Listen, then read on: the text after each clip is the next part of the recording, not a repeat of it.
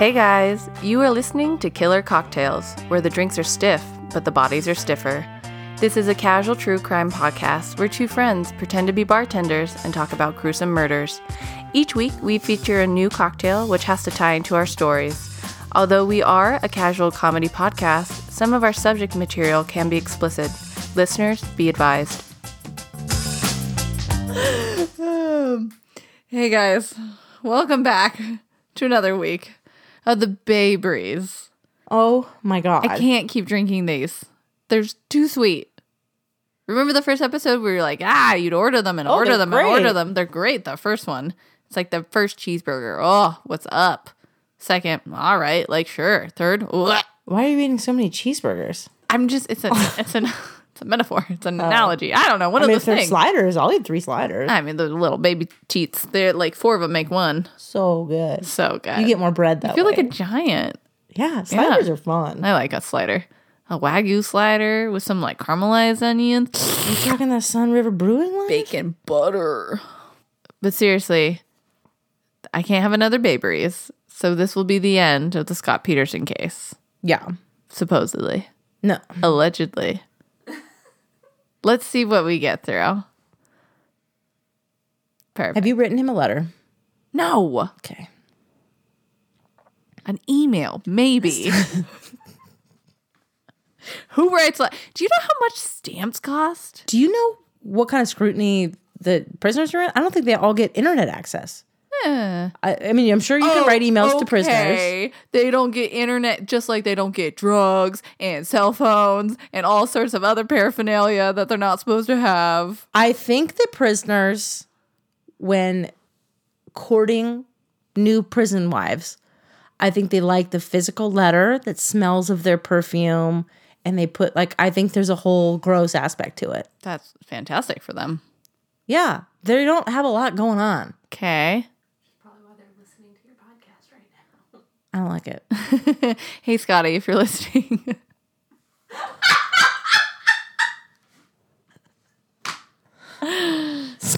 Did you get my email? Turn it off, Scott. Go do some push-ups. All this will. Scotty too hottie. Scotty. Okay. So if you haven't listened to part 1 of this or part 2, definitely listen to part 1 and part 2. Who jumps in at part 3? Crazy people. You saw that with the Tupac episode. They just jumped in part 2. It doesn't make any sense. I was about to rail on people that skip in books, but I do that sometimes. What? No. Wait. Pause. I will we've talked about this. I'll get too ramped up and excited about what's going on in that book, and I'm too nervous about the character that I'll be like, did they die? I'll jump for no reason. How do you even find that? If you know you're towards the end of a chapter, I will go to the last page of that chapter. You're such a spoiler. I love spoilers. What is wrong with you? Now, here's the deal. I don't like when someone else, I don't want people to walk by me and tell me things about shows I'm watching. Dumbledore dies. I don't want other people to spoil things for me. I hit a certain threshold of feelings, and then I have to spoil something for myself. All right. That's my feeling on spoilers. Okay. But anyway, go back and listen to 1 and 2. But 1 and 2. If you feel like being crazy and joining us, welcome. Welcome. We're just going to jump right in. Yeah. Here we go.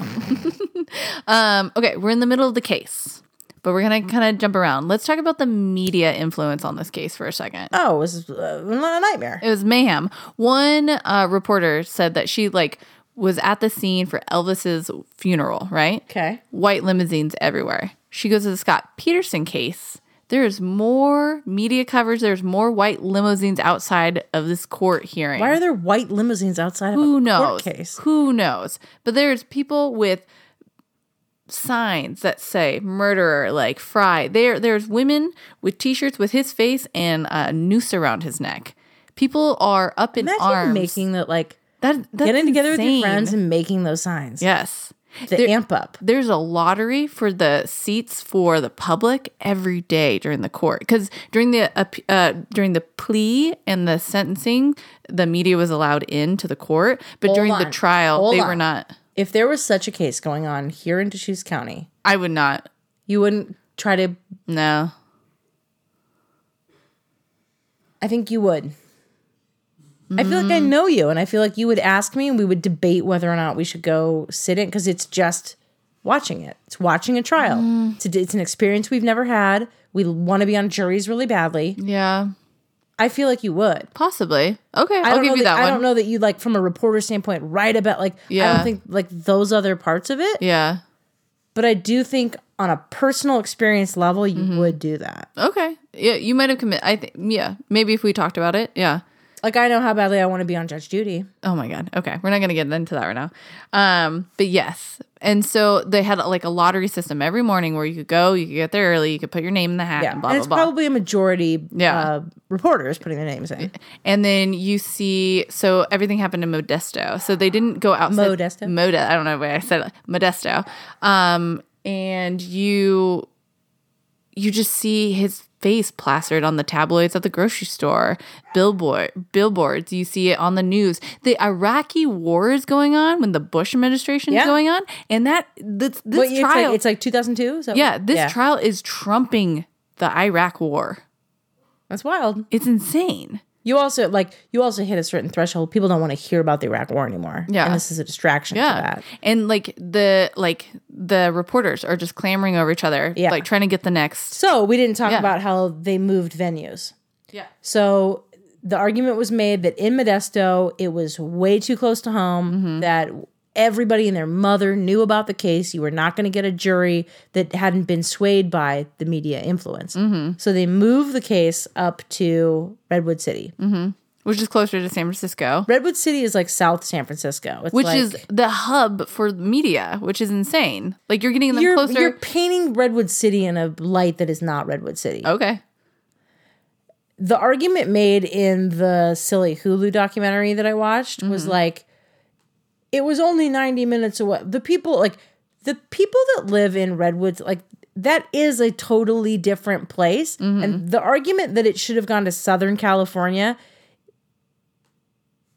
whoever in Redwood City knows about the case, that same percentage know about it. Like, it was national news. Yeah. You can argue NorCal, SoCal. You're not going to find anywhere in California that's going to be less inundated than anywhere else. Yeah. So, yes, I get getting it out of the hometown, having people who are like, I went to high school with Lacey. Yeah. Like, I get it. Yeah. But the argument that Redwood City wasn't far enough away and wasn't, Redwood City is full of affluent white people. It's still, you know what I mean? Like, it's still... Yeah. So let's talk about the jury for a little bit. Okay. So the jury, they realize that... And I don't know much about the jury, so this is kind of interesting. So the case is going to be... They see it's going to be big, obviously. You have hordes of people outside constantly. Were they sequestered? Do we know? They were not sequestered. Oh, they should have been. 100%, but they saw that the cost would be too much. They're like, oh, this is going to be like 8 months, however long. How much are the appeals going to cost? How much are the appeals for? Yeah. So they were not sequestered. That means every night they got to go home and Google and watch. Exactly. You can't trust a juror now. No. There's no way. One juror even said that when he walked into the courtroom and saw it was Scott Peterson, that night he went home and Googled the case. 100%. And then. Oh, that's so bad. Yes. Oh, and then so every night. Put yourself in their shoes. You would want to do that so bad. I'm such a rule follower that I wouldn't. Yes. But I would want to so badly. Yeah.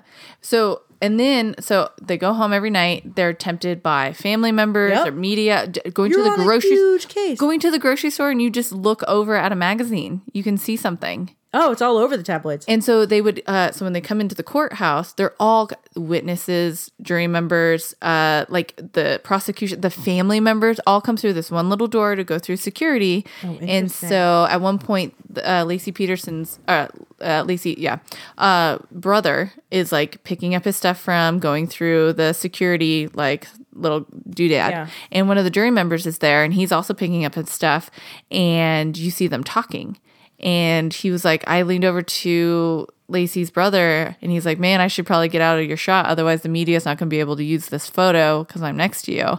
And then they made a joke about it. Just like, oh, ha, there's so much media around. And so because he talked to him, he was dismissed from the case. The juror? The juror. And so everybody wanted to talk to him. They're like, okay, tell us about the case. We can't get in there. Like, what's going on? Do you think he's guilty? And he's like, so far what the prosecution has brought hasn't convinced me that he's guilty. They haven't they literally, because this is when they're floundering. Yeah.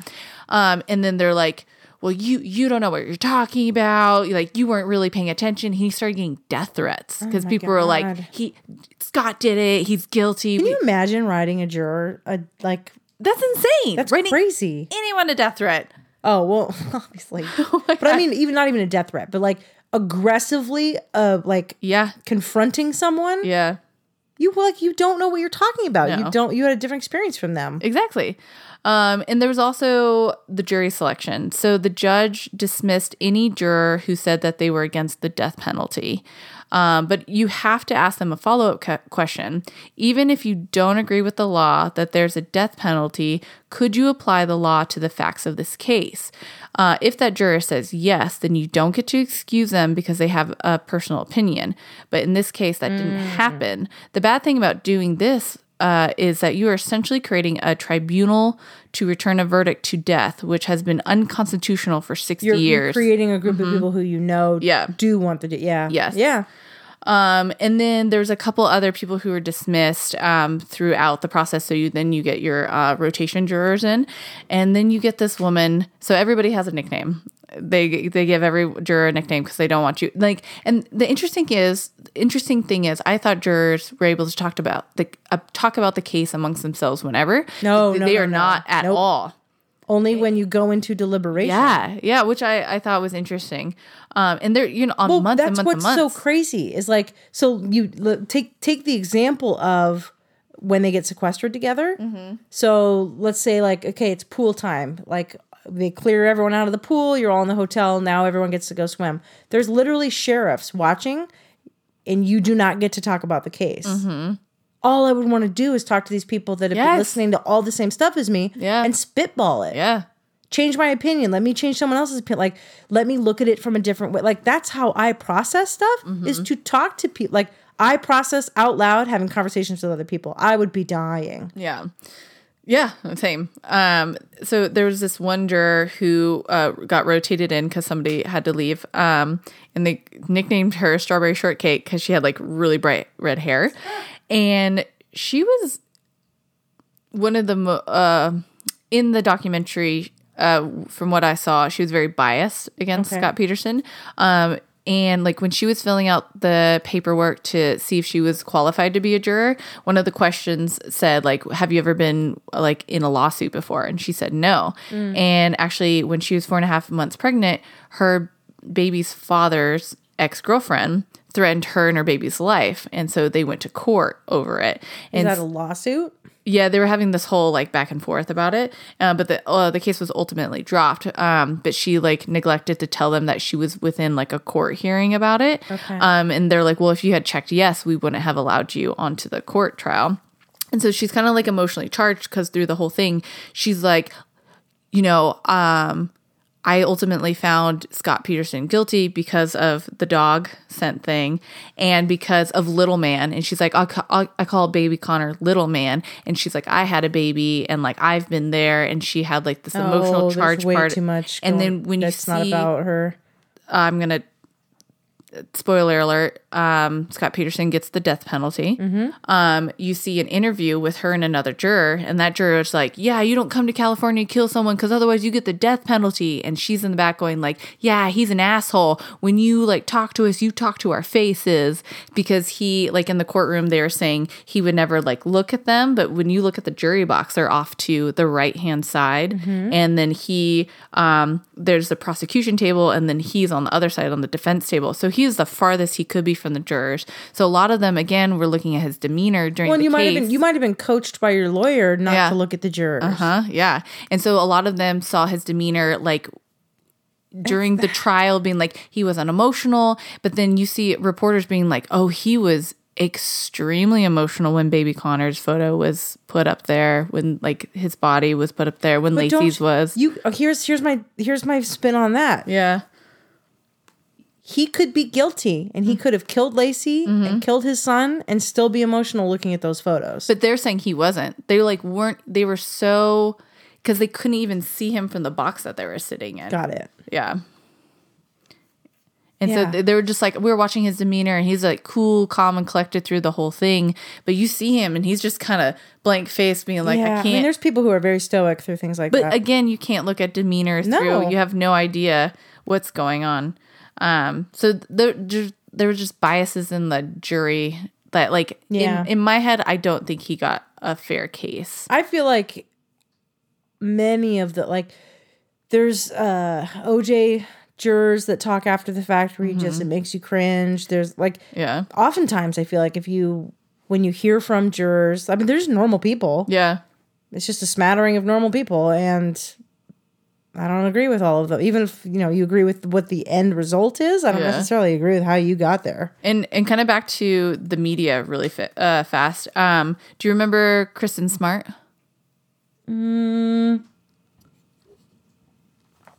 So one of the media stories that they kind of went on a frenzy with. So Scott and Lacey went to Cal Poly, and Kristen Smart was also there at the same time. Okay. She went missing back when they were in college. So they're like, Scott did it. Scott is connected to this, and they did this whole whirlwind I don't think he's a thing. serial killer. No. No evidence was ultimately found. Yeah. And then another thing that they kind of ran with was the defense attorney started going through all the police reports. And some of the interviews that the police were going over, people had mentioned satanic panic kind of things, people with like 666 tattoos. Yeah. So the defense attorney was like, okay, let's kind of follow this. These police officers, interviewed these specific people. Let's look into this. And the media were like, okay, so now Lacey Peterson was kidnapped by satanic panic. And so, Nancy Grace was like, you have these crazy stories over here about satanic panic or Scott Peterson. Who do you think it is? So you're seeing these like two sides of the story, and the defense side kind of got blown out of proportion. Yeah. And they said that they made up this satanic panic portion. And they're like, well, obviously it's Scott. Like, this other one is so unbelievable. I mean, I'm guilty of this. You often have people who go, well, if it's not them, who was it? Mm-hmm. If it's not this person that's on trial, then tell me who. And that's not how the justice system works. Yeah. And you are innocent until proven guilty. You have to, like, I don't have to find the killer. You have to explain Unreasonable how doubt. I'm the killer. Yeah. Okay, so we've beaten around the bush. We've lightly mentioned it. We need to talk about the burglary across the street. Okay. Wait. Maybe we talk about the boat theory really fast. Oh, there's more to this boat to you? Yeah. Okay. So, defense attorney Mark Garagos. So they buy the same exact boat model, everything. They get 150-pound. What are you doing? Are you talking to me about a recreation? No. Okay. No. This wasn't even used in the trial.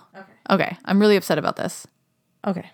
So because they did do a recreation and it was silly. Oh, I don't know about that. About taking a boat that size, and if you tried to push a body off the boat, that it would capsize the boat. Oh, then we are talking about the same thing. Yeah, that's such bullshit. Tell me your story. Tell me about this capsizing bullshit. So they get a 150-pound dummy, and then they get 4 8-pound weights, and they put it on this dummy, and they go out into the bay, and they try to push it off. They have like a guy on the boat, and they try to push it off 4 times, and each time it capsizes. They weren't allowed to use the video in the trial, so it's not like it was used at all. No one saw it. But what was allowed was to bring all the jurors down to the bay. And the prosecution got to get a very similar boat to what Scott had, and they docked it on land, and they let each juror get in the boat and rock it on land. And the juror was like, "Oh yeah, this is super stable. There's no way this could capsize at all. Both of those things are stupid." Yeah, both of them are very, very stupid. I've never heard of a juror field trip that I didn't think was stupid. Why do you think the pushing a dummy out of the boat is stupid? They're in the exact same boat. Mm-hmm. That's the exact same weight and distribution of like everything matches. Mm-hmm. Is that true? For lack of a better terminology, dead weight. Yep. No, but there's a different distribution of weight. Okay. I mean, throwing me out of a boat is going to be different than throwing my brother out of a boat. Yeah. And even if you have the same weight, like let's take this and like distributing it differently in different body shapes is going to be different. She's pregnant. So she's short and she's pregnant. Did they take a 5'1"? That's my argument. Okay. To a degree. Okay. Is did we throw like a male unisexy dummy off the side? And how, and like, let's say he had, like, maybe he's using his anchors. And I'm never going to agree with a recreation. Yeah. So I don't agree with it either direction. I don't agree with it as a way to prove someone guilty, and I don't agree with it as a way to prove them innocent. And I will say, aside for Nina students in their presentation for their class. Which is so rad. So their boat theory was that the boat itself couldn't hold both of their weights, which I think with the recreation you could see that it did. But for them to not have even looked at this documentary that I watched, for them to get to that conclusion that the boat wasn't stable enough to not even hold both of their bodies, I thought was really cool. It's not a one-person boat. No. It's like a little dinghy. Like it's not a dinghy. Not a dinghy. Go Google it. How are you going to describe it to the people at home? I need to look at it because in my mind, that's a boat that two people would fish off of. And when you're fishing, you're not sitting with your boat. Like, think about any time you're in a boat with another person, it's gonna, like, boats move around. And the bay, like, that's the other thing. It's a freshwater boat. And freshwater is gonna, for the most part, you're in more flat water than, like, the bay is also gonna be rocking the boat. Like, It's hard to recreate. So I guess, like, when in your mind would he have done it? When he went out during the day. In the middle of the day, he put Lacey's body in his truck. He went down to the marina where all these people are, and he put a body in his open covered boat. He dragged a body out of his truck into his boat. No. Okay. You have a warehouse. You have complete secrecy in a warehouse. Okay. So you're saying that he killed Lacey at the warehouse? No, he could have killed her at the house. Okay, so then where's the physical evidence of a struggle at the house? There's physical... There are theories that he smothered her with a pillow. Okay. There are theories that he killed her in the bath. Okay. So let's pretend that it's a smothering or a suffocation of some sort. We don't have her neck and head. Yeah. So let's say he killed her at the house, backs his truck into the garage, loads her in the secrecy of his garage into the back of his truck, drives a very scary and anxious drive between his house and his warehouse because he has a covered body in the back of his truck. He gets to the warehouse. Now he's in the secrecy of his warehouse.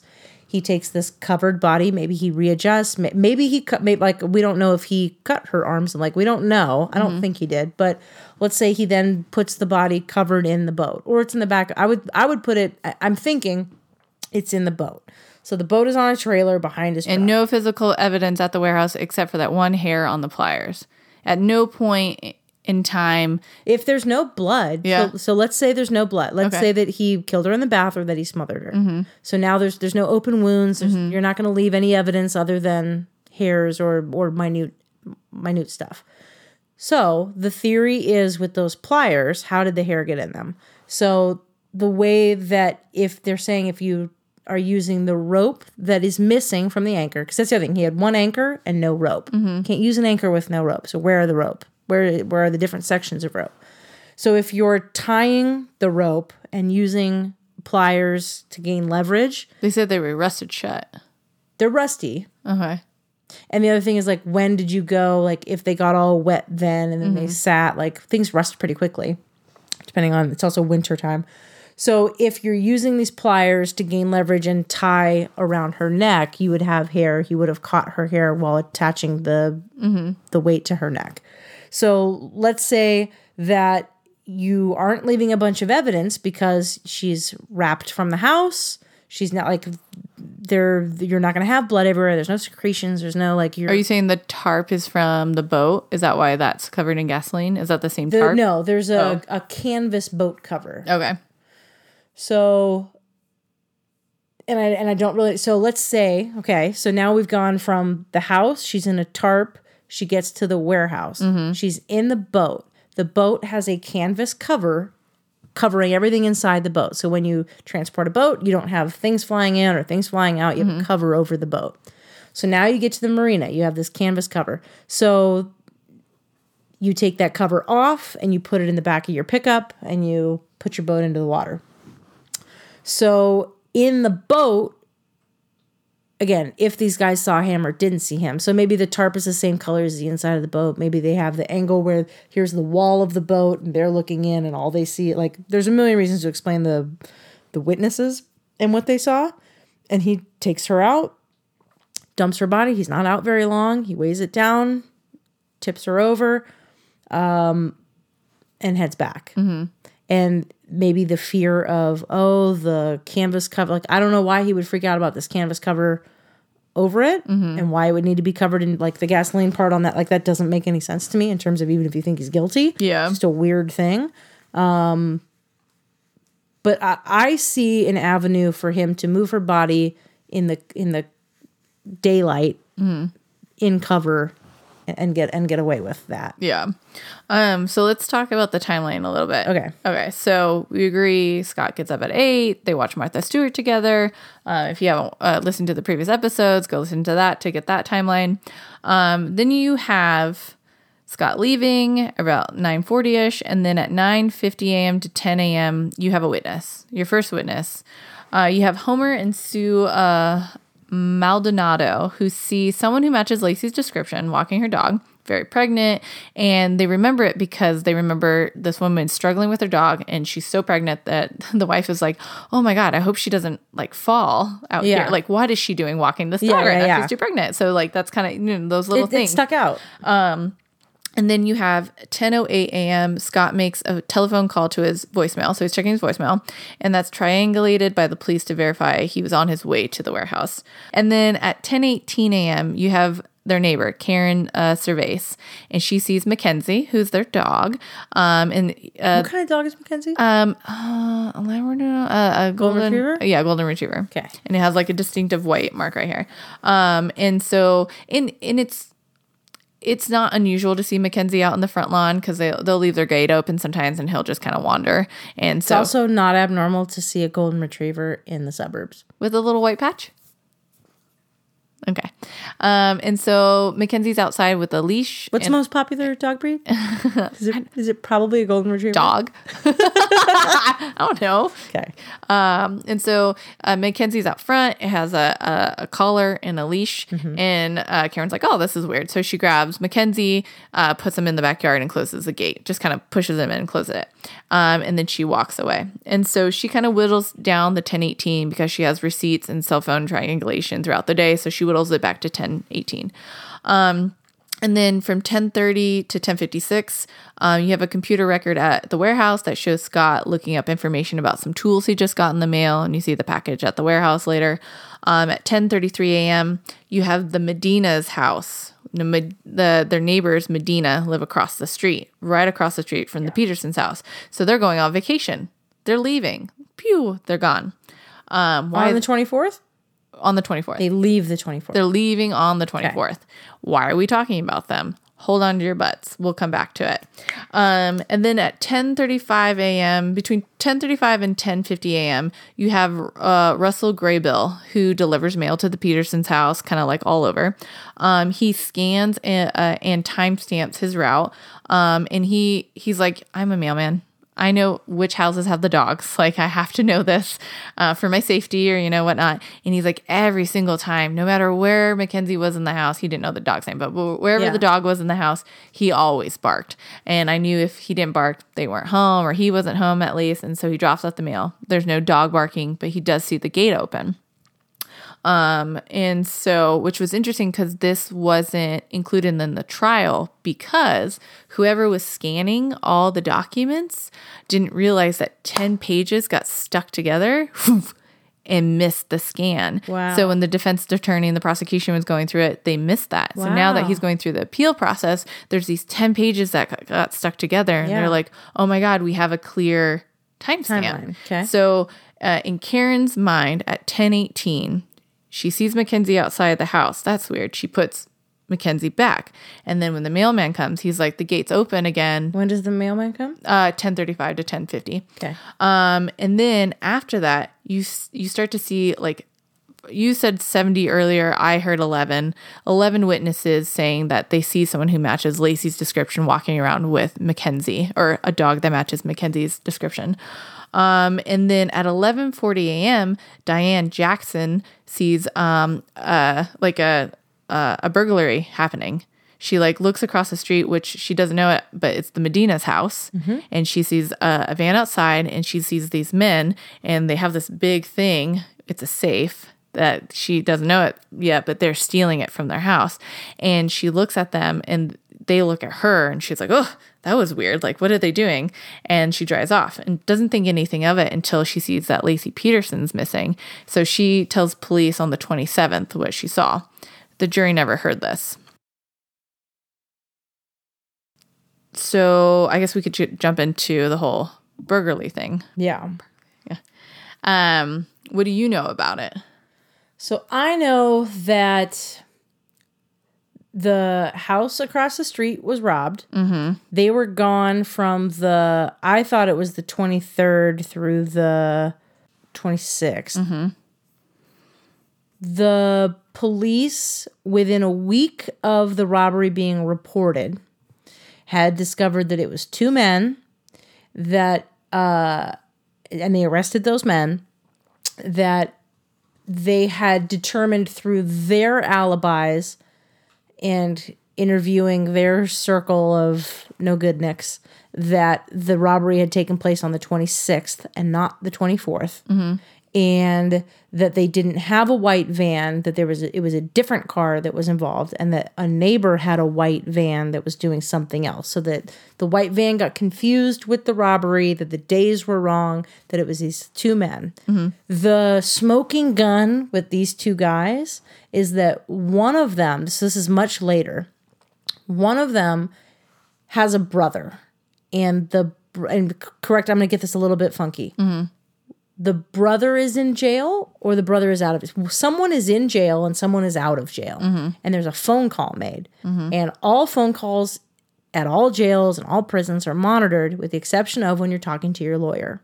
So there is a prison guard, or whatever level of police officer he is, but I'll call him a prison guard, who's monitoring the phone call. And there's a conversation between two brothers taking place. And they're talking about, one of them brings up Lacey Peterson in the robbery, like brings all of this information up in a casual-ish way. Yeah. And one of them cuts them off and goes, hey, these phone calls are recorded. And they go, oh. Yeah.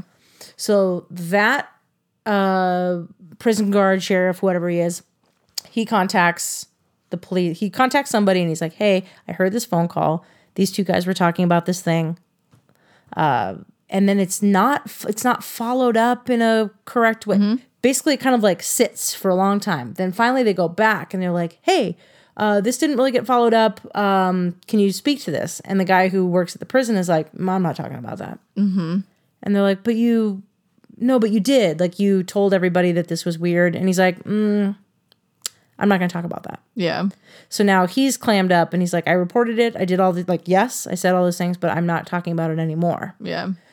So all of that looks strange and weird. And, like these two guys, like where it's like, oh, they started to, and he's like, hey, don't talk about when we, So if you're thinking that Lacey's out walking the dog, she stumbles across this robbery and they're like, oh, we got to shut this gal up. Like, if you think that that's how all of it goes down, and that she was just in the wrong place at the wrong time, and that these guys killed her. And it comes up, and they're like, hey, shush. Let's not talk about that.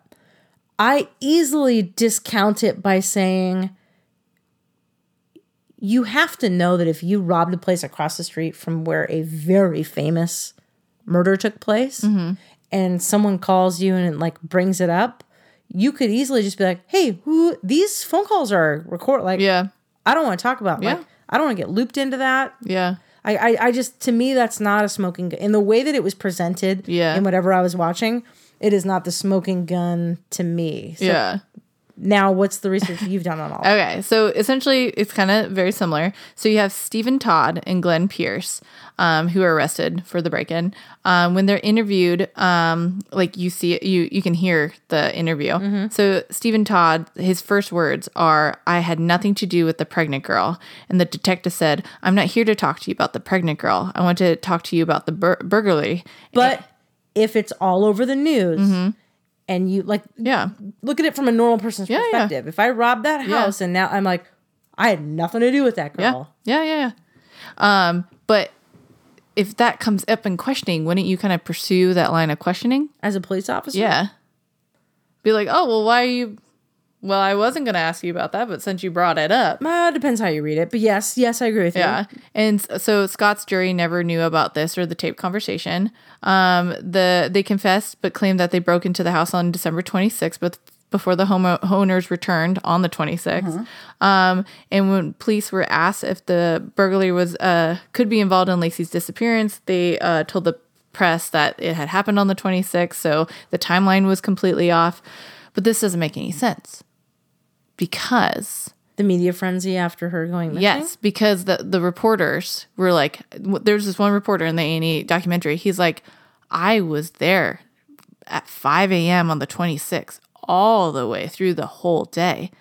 And anybody who was coming down that street, I was interviewing. He's like, there was nobody there until about 10 a.m. He's like, there's no way in God's green earth that someone could have pulled up, and they stole an entire safe from this house, that they took a safe from the house and put it in the van without any of us seeing. Like we were all there. We were crawling. We were waiting for something to happen. And so like the timeline and then the family came home before noon on that day. So like their time frame to come on the 26th to rob the house doesn't make sense to me. I would have to know what time they say on the 26th that it took place. Like what time? The robbers. What time? Like, are they would saying work for they you? came by? Obviously before noon would have you'd have to be that robber and know that it had to have happened before noon. Like if they said we did it at 3, Yeah.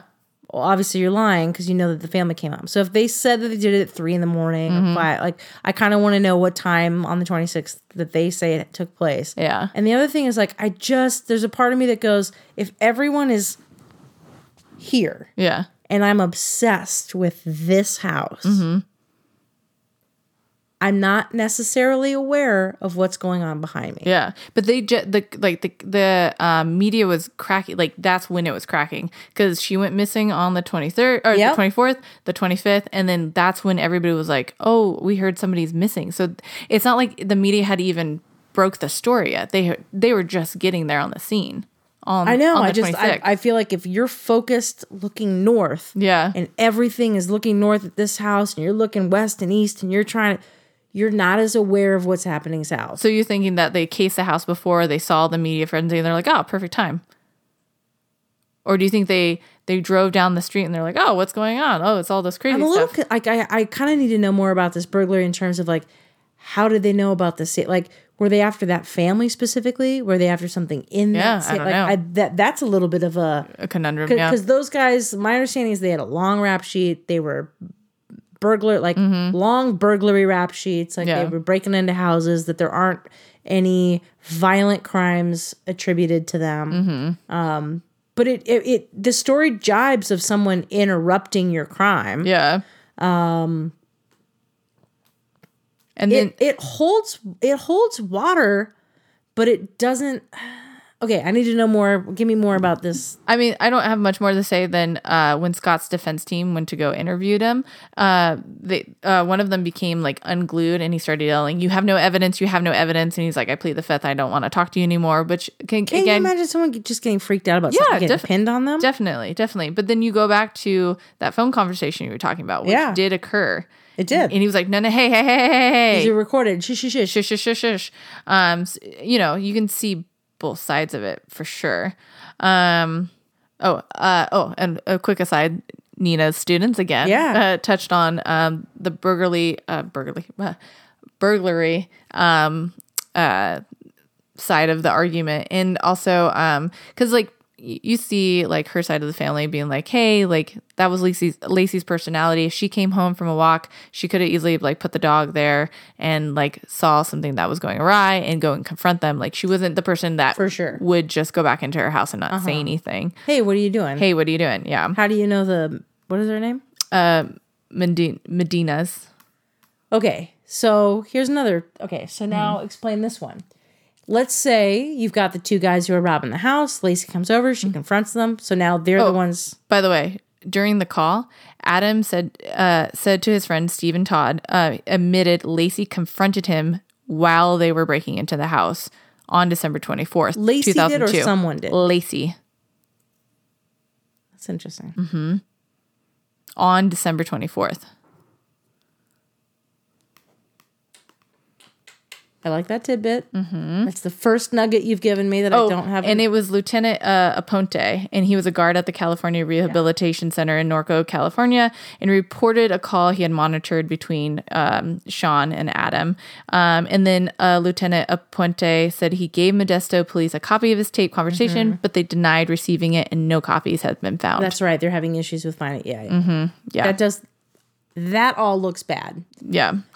Okay, so now theory holds water. Now let's take it on face value. You've got these guys. Lacey comes over and she's like, hey, what are you doing? And they're like, oh, biggity bash, knock her on the head, let this dog run free. Now we got to deal with this pregnant lady. I have a witness to this. Okay.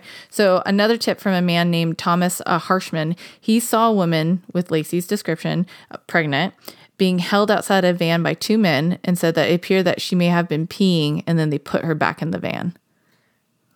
Explain to me how this guy doesn't do anything with that information at that time. I mean, look about all those other cases where those people found bodies in the forest and didn't report anything. This man saw a pregnant woman being taken into a van? So he said, as he's driving, to him, it looked like she had just been peeing or something, like, and two men were by her, and they like, were helping her up, and they put her back into a van. I don't like it. Okay, so if they are the ones that killed her, so now we're still on the 24th timeline. I feel like there are holes in... She has to get to the bay. And that they don't have... It's not necessarily... Well, and then you look back at, like... it depends on when you think she actually died. Did she die that day? Did they wait? If someone was a witness to your burglary, I really don't think you're holding them hostage for more than a day. Okay. Maybe you are, as you gain the courage to kill them. I just don't think that's how, statistically, I don't think that's how that works. Yeah. It's either killed in the moment and then you're like, oh no, I did something rash and now I got to deal with it. Yeah. Or, yeah, I don't. All right. And I think timeline wise, from like you can't do much with the body, with either body. Like you don't have much of a timeline off of that. Like you kind of know from Connor's body, kind of. But again, that's a little bit of a sliding scale. You can't narrow that down to a day and say the 24th versus the 26th or January 3rd. Yeah. Yeah. So I don't have the evidence to throw at you, but I feel like there was an issue with how they would have gotten her to the San Francisco Bay. From where they were and alibis that they had. Yeah. Like when would they have had the time or the means to transport the body up there? Maybe they like throw in the van and they just take off and they take her to somewhere because they're like, what do we do? Like she saw something I don't know, and so maybe they have other fighting with each other. They have other accomplices like helping them, and then in the meantime they get arrested because it's not right after they get arrested. It's a week later. Yeah. And then quickly let's touch about back onto like all the witnesses that say they saw her. And so Detective Craig Grogan said that Lacey sightings after Scott's departure were not priority because the police knew that Lacey was already dead by then. So they didn't follow up with any of the tips that came in that said that they they saw her. And I feel like that's bad police work. In the A&E documentary, Detective John Bluer didn't even remember any witnesses seeing someone fitting Lacey's description walking the dog. He said that he doesn't think it occurred because it didn't happen. She was dead by then. And so you see some of these witnesses, they're like, nobody ever followed up with me. Like, I saw her. Like, why didn't I even, there was somebody who was on break. So, no, sorry. She was waiting to start her shift at the hospital. She was in the back of the hospital and she was smoking a cigarette, and she looks down, she sees someone who matches Lacey's description, and she sees two men following her. And, her dog is barking at this point. And one of the men says, like, shut your dog up. And she's just kind of like watching this weird like interaction. And like at this point, there's like a dry creek bed, and she's like walking through this park, and then they go off. So in my like head, she like, because the timeline to me is kind of weird with the mailman and Karen, the neighbor, like putting, so like in my head, she started to take Mackenzie out, and then maybe she had to pee or she forgot something or whatever. She came back, she went in the house, the gate wasn't open. Karen came over, put Mackenzie in the back of the... But why is Lacey not with the dog? Went inside. She has to pee. She has to... Like, she accidentally left the gate open, and Mackenzie wandered out. Got it. And then she's doing whatever she's doing, and she's like, okay, cool, here's Mackenzie, because I left him in the backyard, so obviously he's still back here. So then they officially start their walk. And that's when Homer and his wife see her. That's when you start seeing all the witnesses seeing her walking around. And then she comes back. She goes to maybe get the mail out of the mailbox that she had just gotten. She puts Mackenzie in the back.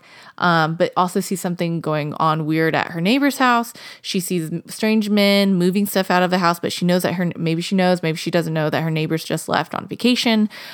She confronts the men. They have an altercation and what have you.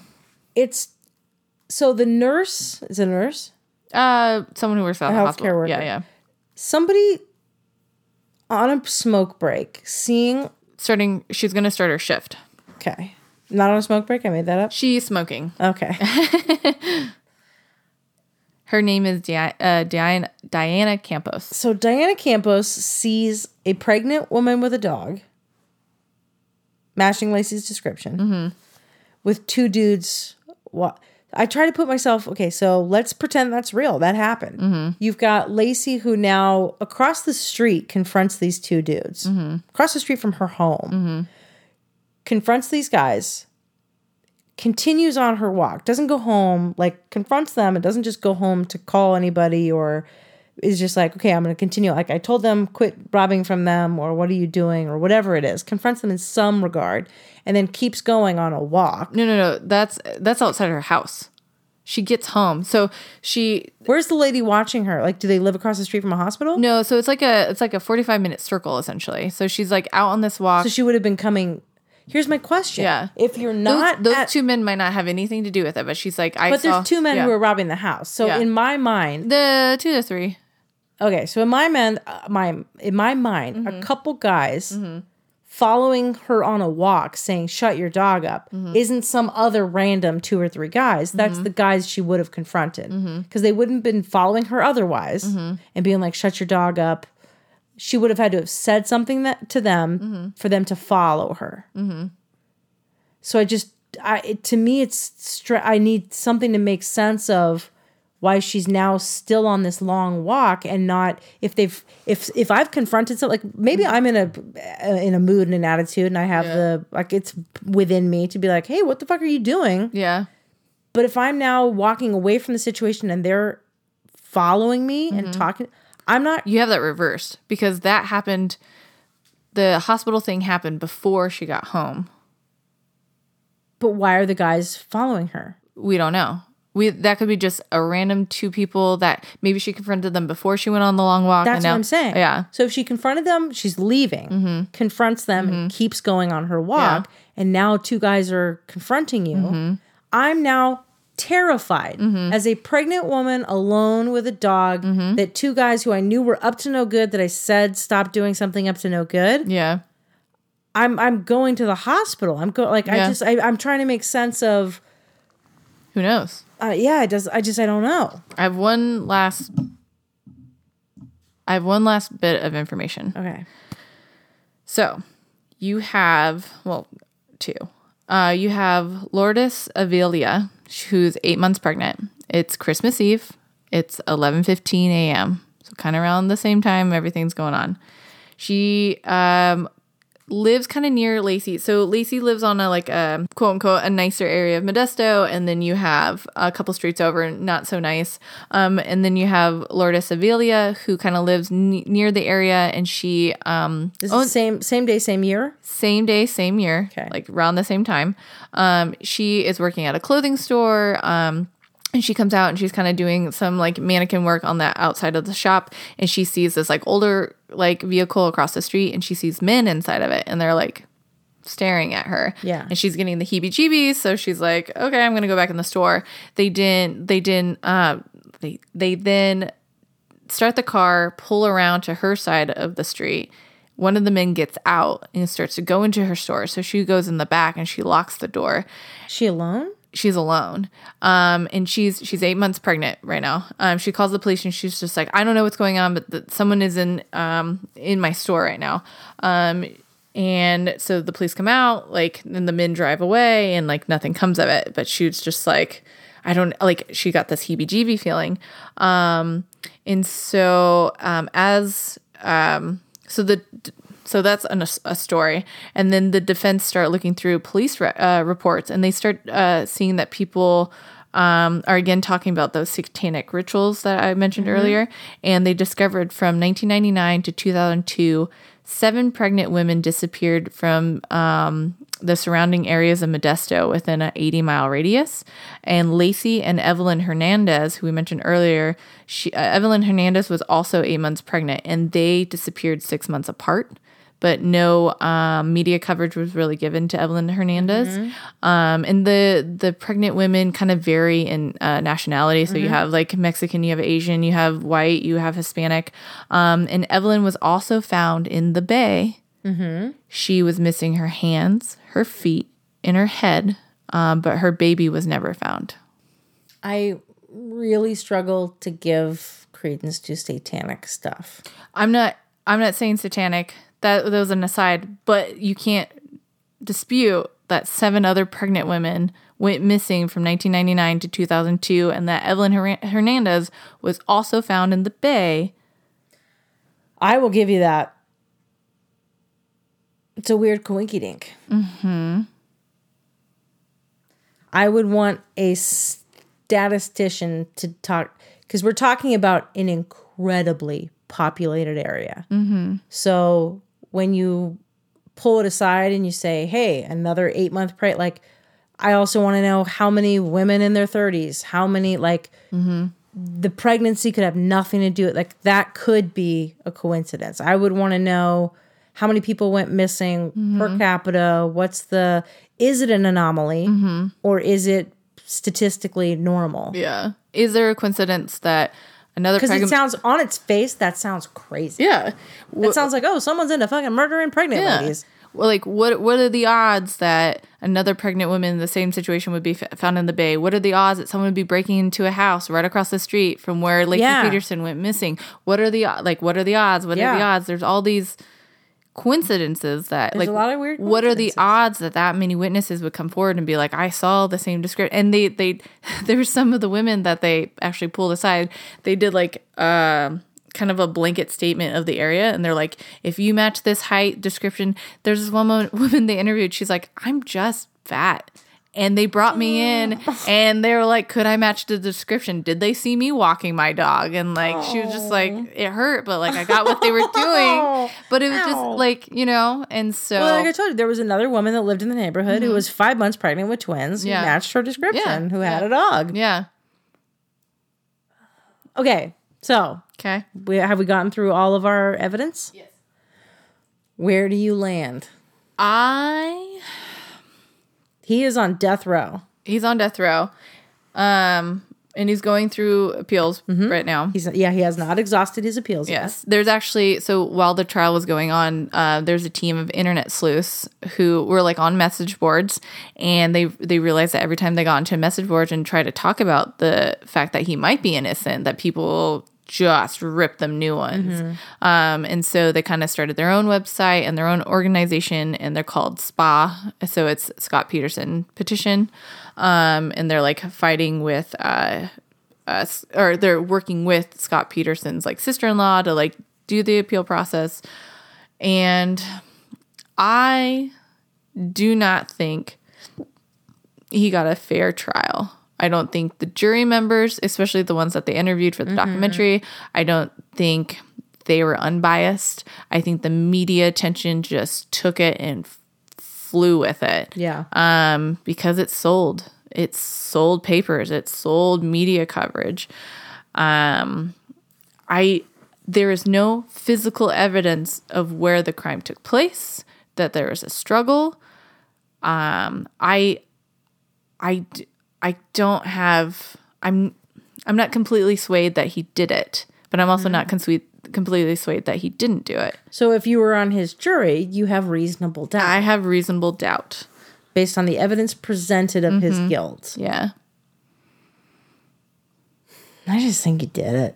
Why? I don't give credence to the like all the other things. Like I feel like the burglary, all those other things that's due diligence of a defense to create reasonable doubt. Mm-hmm. But when I look at the case against him doing, you can't explain his trip to the bay on the day that she disappeared and that they're found in the bay and the missing anchors, but like the destroyed evidence. If you had a body, like wouldn't you just go dump it in the bay? It sounds like someone else was dumping bodies in the bay. A lot of bodies are in the bay. And you don't need a boat to dump a body in the bay. You could just pull up and push it out. There's way, way more opportunity for witnesses to do it that way than to be out on the water. So you're going to go into a crowded boat, like marina area? Have you been, you're acting like there's 1,000 people. Have you been to the Berkeley Marina? Have you been like... No, but like his boat is so open. Like it's so open to like view. It's not a really high up there boat. You're just sitting in the thing. You could clearly see into this boat. There's shit in people's boats. Like you're coming at it from a non-experience of having done any of that, or like for him to go to the bay with a body, like it's just not, it would not stick out. Yeah. It wouldn't. Yeah. You could easily get away with that. Mm-hmm. People wouldn't know, like they wouldn't, there's oftentimes you have bags and covered tarps that's just part of going out on a boat and and fishing. Like it's just, to me, that's not abnormal. And to know, like, it's busy, but it's not busy. And depending on the time of day and what's going on, like, you could easily be out there and there's no other people. You could be out there and there's a couple people. Like, I don't, he could, I see a thread of how he could easily get her body from their house out to the bay with limited people seeing it or thinking otherwise. I would just need more expert testimony that was credible. I just need more evidence to show me, because we don't have a murder weapon. We don't have a crime scene. I just need more. So let's take it like, where would you create the evidence? Let's say that, because it was known that she loved taking warm baths because she would like, it made her feel good. She was pregnant. You can't take hot, but like you can't like cook the baby and like be in a hot tub. Mm-hmm. But she liked warm baths. So let's say that he drowned her in the bath, and then got her body out of the bath, out to the garage, wrapped her up in a tarp, put her in his truck. What evidence is he leaving doing all of those things? I don't know, hair? Like I feel like... But she lives there. If her hair is found... in the back of the truck? How much hair do you think you shed? So much hair is everywhere. So much hair. My hair is everywhere. So, no crime. Yeah. You're not going to find any evidence of a crime of him submerging her in the bath and putting her in his truck. So what time are you saying that he obviously watched the Martha Stewart thing. Did he watch it with her? Yeah, or did he watch it? Was it on? Uh-huh. And he killed her and it's just on and he's catching it and he's, you know what I mean? Like, yeah. Is it on in the background? Yeah. So you can't use that as a timeline of her being alive because she didn't say, I watched Martha Stewart and they did meringue. That's his story. Yeah. So I think you can use the timestamp of her Googling an umbrella as the last time we know she's alive. Well, that could have been him. Why couldn't that have been him? Because you're saying it's a weird, like, would he know to Google that? That seems like her Google. But he knows to, like, get rid of a tarp with gasoline. So he could have killed her the day before. He could have killed her the day before. He could have killed her that morning. That timeline's a little fuzzy. Yeah. But what I'm saying is, like, you're not going to get, if you want physical evidence, and I'm saying here's how the crime's committed, you're not going to get any. There's no physical evidence if he committed it that way. Yeah. He gets her in his truck. He goes to the warehouse. Now he's at his warehouse. There's no physical evidence that you're going to get from him being at his warehouse and moving her in a contained tarp from the back of his truck onto this boat. The only evidence that was left is a hair and a rusty pair of pliers that they explain, saying when he was tying this anchor to her, because he wanted all of that pre-done, now he leaves. So the only physical evidence now that we have is potentially this hair and this pair of rusty pliers. But in no other scenario, if this is how he's doing it, would he have left any sort of physical evidence? So now he gets to the marina. So now all we have is the witness testimony, which it could have been of him or could have been of someone else. It's a very generic metal boat, and he's a very generic looking dude. So you could see anybody. And we'll pull up the boat. I'll show you what I mean by the generic-y boat. I've seen the boat. Okay. I watched the documentary. I know what boat I'm talking about. It's very generic. Yeah. So if they're looking in, like, again, you don't really pay attention to what other people are doing when they're doing something normal. Yeah. He's a dude putting a boat in the water. Yeah. And they're like, are they fishing? Are they hanging out? Are they drunk dudes hanging out at a marina? Because let me tell you, drunk dudes hang out at a marina. I don't mean to disparage these guys. I have no idea who they are. Yeah. But it's very possible there's just dudes drinking Budweisers hanging out. And now I'm like, oh yeah, I saw a guy he was wearing camo. And he, like, I don't think much of witness testimony. I don't care who you are. I just don't think much of it.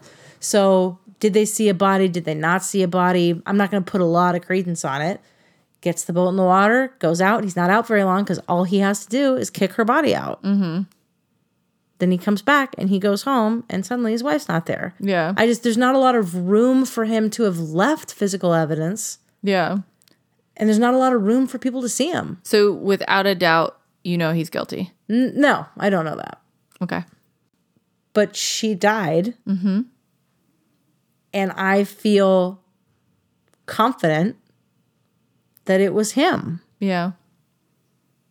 I'm not in a trial. It's a different scenario if I'm sitting through a trial and this is what's presented. And I'm arguing with everyone there's else no way we don't have all the evidence. We don't. Yeah. And like I'm just saying, I just feel like enough reasonable doubt isn't really sowed either. Yeah.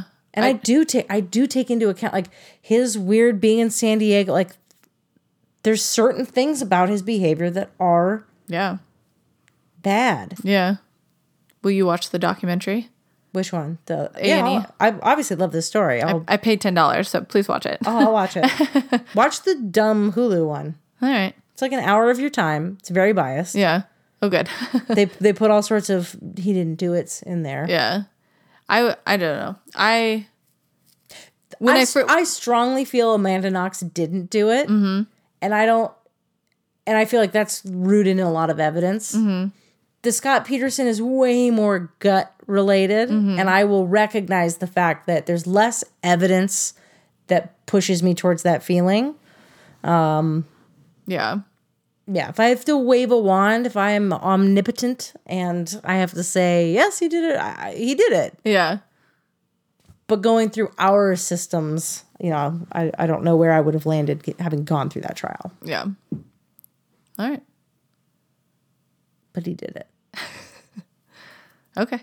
And now he is in prison in San Quentin with a view of the bay that he put his dead wife in. Oh my God, we're going to have to cut that. Oh my God. No, people bring it up all the time. It's poetic justice. Oh my God. Do you know the governor signed documents so everyone who's on death row isn't... Gavin Newsom did that? Yeah. Yeah. It's cheaper. It is so expensive. Death row, you're not getting justice because you're going to be on death row for 50 years. Yeah. It's so expensive. The system's broken. And it's not applied evenly. Like, who's going to go to death is so unfair. Yeah. You could, whether you think it's right or wrong, and like you can get all messed up in the the mire of the death penalty. But in its current form, I don't know that it should exist just because they can't apply it fairly. Yeah. All right. So Scott Peterson, guilty for you. Undecided for me. You don't get to say undecided. Yeah, I do. Why? Because you have not proven to me without a if you reasonable go to trial, doubt. you have to tell me guilty or not guilty. You don't get to say undecided, guilty or not guilty. You don't have to call him innocent, but you have to say guilty or not guilty. Not guilty, because I don't have enough evidence to prove that he did it. After going through all of that, you really don't think you have enough evidence? There's too much doubt. There's too many coincidences going on. I think you're listening to too many whispers. Okay. Ooh, the same could be said to you. This will come up all the time. Yeah. I mean, you think I don't know, because like you remember this case. You have that media bias. Oh, definitely. In your head. Oh yeah. That's I will definitely give that to you. Yeah. I was 17 and it was I definitely like, you have no discerning factors as a 17-year-old. You're just watching the news and because like I can see it both sides. Part of me is I'm the reason why you can't bring people into a jury when they're aware of the case. Yeah. I can't get over it. I can't hear the evidence without attributing how I feel about what I already know. Yeah. I get it. And like I shouldn't be on his jury. And like I can see both sides of it. I can see a man who fell out of love with his wife and didn't want to have a child, and he started this affair, and then this horrible thing happened, and like, he was so disconnected, and he's like, this is unfortunate. Oh shit, like I am in, this is not good for me. I need to make sure nobody knows about this affair I was having because they're going to put motive on me. It's going to look bad. And he, he was still like, and then you have phone conversations with him and Amber, and he's like, I can't, because then they start talking, and he's like, okay, he's just like, so she's like, what are you going to do now? Like, if I go to the press, he's like, well, I'm going to keep looking for Lacey. He's like, if the media knows about you, it's all going to go to you, and they're not going to like pay attention. They're not going to like try to find Lacey. And so you have these like, but again, that could be, he was just talking. And maybe at that point he might've thought they were tapping him or something. But then I see the other side of it where, he wasn't happy in his marriage and he wanted to be with his girlfriend. So he saw Lacey and baby Connor as an obstacle. And so an argument came up or what have you in a heat of the moment just so or much whatnot. More common. Mm-hmm. Yeah. To me, that's just so much more statistically likely. Yeah. But how likely is it to have this whole burglary situation going on, and then them talking about it like on several occasions, and them even admitting that Lacey came up and confronted them on the 24th when they were doing it? Because I have to look into that. And that is, what are the odds that they're doing the crime on the 26th when all these media vans are all over the place, and then the family comes home like that day, like at around noon, like what, like the timeline just like there's so much going on that I want the case files. I want to look through it. Okay, so this is a common question to true crime people. You get to know for sure the facts of a case. You get to know. Like I get to know now? You get to know the truth to one case. No. What is the case you have to know the truth? I would say OJ, but that's a waste of that because I know it was him. We'll do an episode. We have to. I think I have to do the counter because you definitely want to take the guilty. I mean, he did. He did it. He did it. He did it. He wrote a book. He did it. If I did do it. If I did it. Yeah. Do you know? I don't like. If you have to know the truth. Right now, it's driving me crazy, and I really want to know this case. But like off the top of the head, I'm in it right now. I'm in so it. It makes me. I want you to be wrong so badly. I would love to know the answer. To be like, Drea. I know, but or be so surprised by the fact that I'm wrong. Yeah, I would love to be so surprised. How crazy! I just. There's just not enough John Bonet's evidence. a big one. Yeah. Poly class, you know what happened. Like, that's just a big case, but that was the one that was the first case to really freak me out as a kid. What would yours be? Wait, I'm trying to think what other like mystery cases there are. You're really into Black Dahlia, and I've never cared about that one. Oh, it's so good. Is it just because I don't know anything about it? Yeah, because you won't listen to the I tried. Root of Evil podcast. I don't know why I couldn't do it, but I couldn't do it. That if you guys want, it's heavy, but Root of Evil. Is that why I could? Like, was it's it very. just... It's because it has. It's just a family that's rooted in evil. You have so you have the head of the household, like the main doctor and the wife, and then they have kids and they abuse their kids, and those kids have kids and they abuse their kids, and I wonder there's if this it was whole just too heavy and I gave up, or if there was just a certain voice I didn't like. You have a lot of family testimony about these brutal things that were happening to everybody. Oh, you hear this one audio clip though. So I don't remember his name, but he was a doctor. And so they were saying at the time when he went through med school, he would have learned that one procedure that to split someone in half without cutting all the vertebrae. And that's how the Black Dahlia was cut. And he had audio equipment throughout his whole house. And he was into this whole satanic, like, torture stuff. And he did it to his daughter. Oh, the satanic stuff. And they were into... I know it's real, but my brain shuts off the moment I hear that word. Yeah. And I just go, what a bunch of gobbledygook. Yeah. But I need to get over it. It's like, as a true crime fan, I need to get over it because it is real and comes up and stuff. Yeah. But I just... And so he was into the whole surrealism and all this stuff. So they were just very like, and the way that they described it was just like very sexual and also like a little satanic. But then, so all this recording equipment is in his house. And at this point, the police are also bugging his house. And so they're listening. What year is this? Oh, couldn't tell. Forever ago, right? Not forever ago. You think it's forever ago. It's like because the murder was forever ago. When was the murder? In my mind, it was like in the 30s. Oh, yeah. That's forever ago. That's almost 100 years ago. Are you pretending that the 30s was like 2 weeks ago? Tell me that the 30s was a long time ago. 1947. Still. Okay. So the Black Dahlia died in 1947. And who was she? Oh, this is a whole other thing. Okay, we're not going to go into it. But anyways, the police are at this point tapping him. And you hear a woman scream and get muffled. And he had this like basement type S thing under his head. The whole thing is terrifying. Even if he wasn't the one who killed Black Dahlia, which he probably was. Mm-hmm. I'm leaning towards that. Even if he didn't, maybe he was up to some other stuff. Yeah, 100%. He was into some weird stuff. Yeah. Anywho, long tangent. Yeah. Who do you want to know? I mean, I asked the question, but I don't know that I have the answer. I don't either. What are some big mystery ones that you're unsure of? I'd have to. We've been talking for 3 hours. Jesus Christ.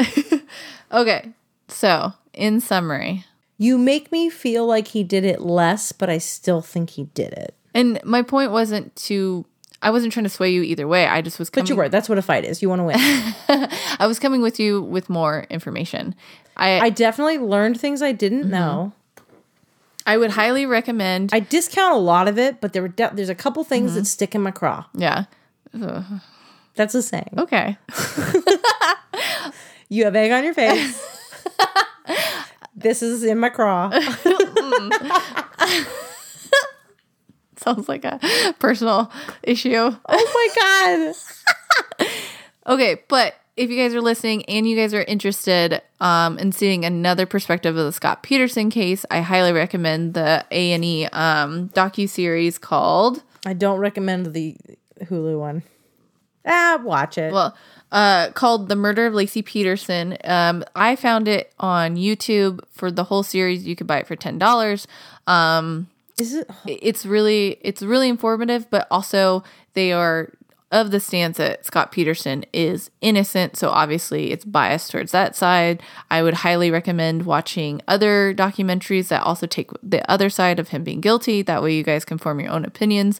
But I also wanted to give a big shout out again to Nina's class for doing so much research. You guys rocked it. I really loved your presentation. You guys made some amazing points because they also, so they came up with their own boat theory. They also touched on the 11 witnesses that never made it to the trial. They also touched on the burglary, essentially, like that the men across the street who were breaking into the house had ultimately kidnapped and killed Lacey.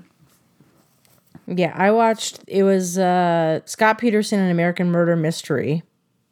And I think it was originally ID channel, then Hulu is. And it was, it's an hour of your time. It touched on things about the case that I hadn't heard before. There were some things that I was like, well, it's hogwash, but interesting interviews nonetheless. Yeah. Ultimately, at the end of the day, we don't have all the evidence. And so, from an outsider's perspective, we can give our own, judgment, like our internet sleuth judgment. Yeah, we don't know what we're talking about. Yeah, Lacey and baby Connor did die. Scott Peterson did go to death row for their deaths. And that's where everything stands at this point. Maybe something comes out in the appeal and we're like, oh, shoot, no one knew about that. Yeah. Thank you, guys. This one has been a 3-week-long saga. My goodness. You guys don't know this, but we have done this all in one sitting. I'm tired. I'm so tie-tie. You guys, if you liked this format, let us know. If you didn't like this format, let us know. Yeah, bottle it up. One episode. I can't listen to you for 3 weeks on one episode, on one case. We hope you enjoyed it. I had a fantastic time researching this one. If there's a big controversial case that you want us to do in the same vein, let us know, because we can't think of one right now. Yeah, we're so tie-tie. But we will see you guys next week. We will be back to our regular format. And we love you guys. We miss you guys. And we'll see you next week. There you go. Bye. Thanks for tuning into this week's episode of Killer Cocktails. As always, on our talent is Jackie and Drea. Be sure to check out our Instagram at Killer Cocktails Podcast. You can also head over to our website, killercocktailspodcast.com, where you can find more information about each episode, cocktail recipes, podcast merch. There's even a nifty little donation station button if you're feeling generous. We're a self-funded podcast, and all your donations do really help. Our logo was created by Michelle Michael Art, whose amazing work can be found at michellemichaelart.com. That's Michelle with 1 L. Our music was created by Nikolai Heidlust, and make sure you always tune in every Monday for #Murder Monday.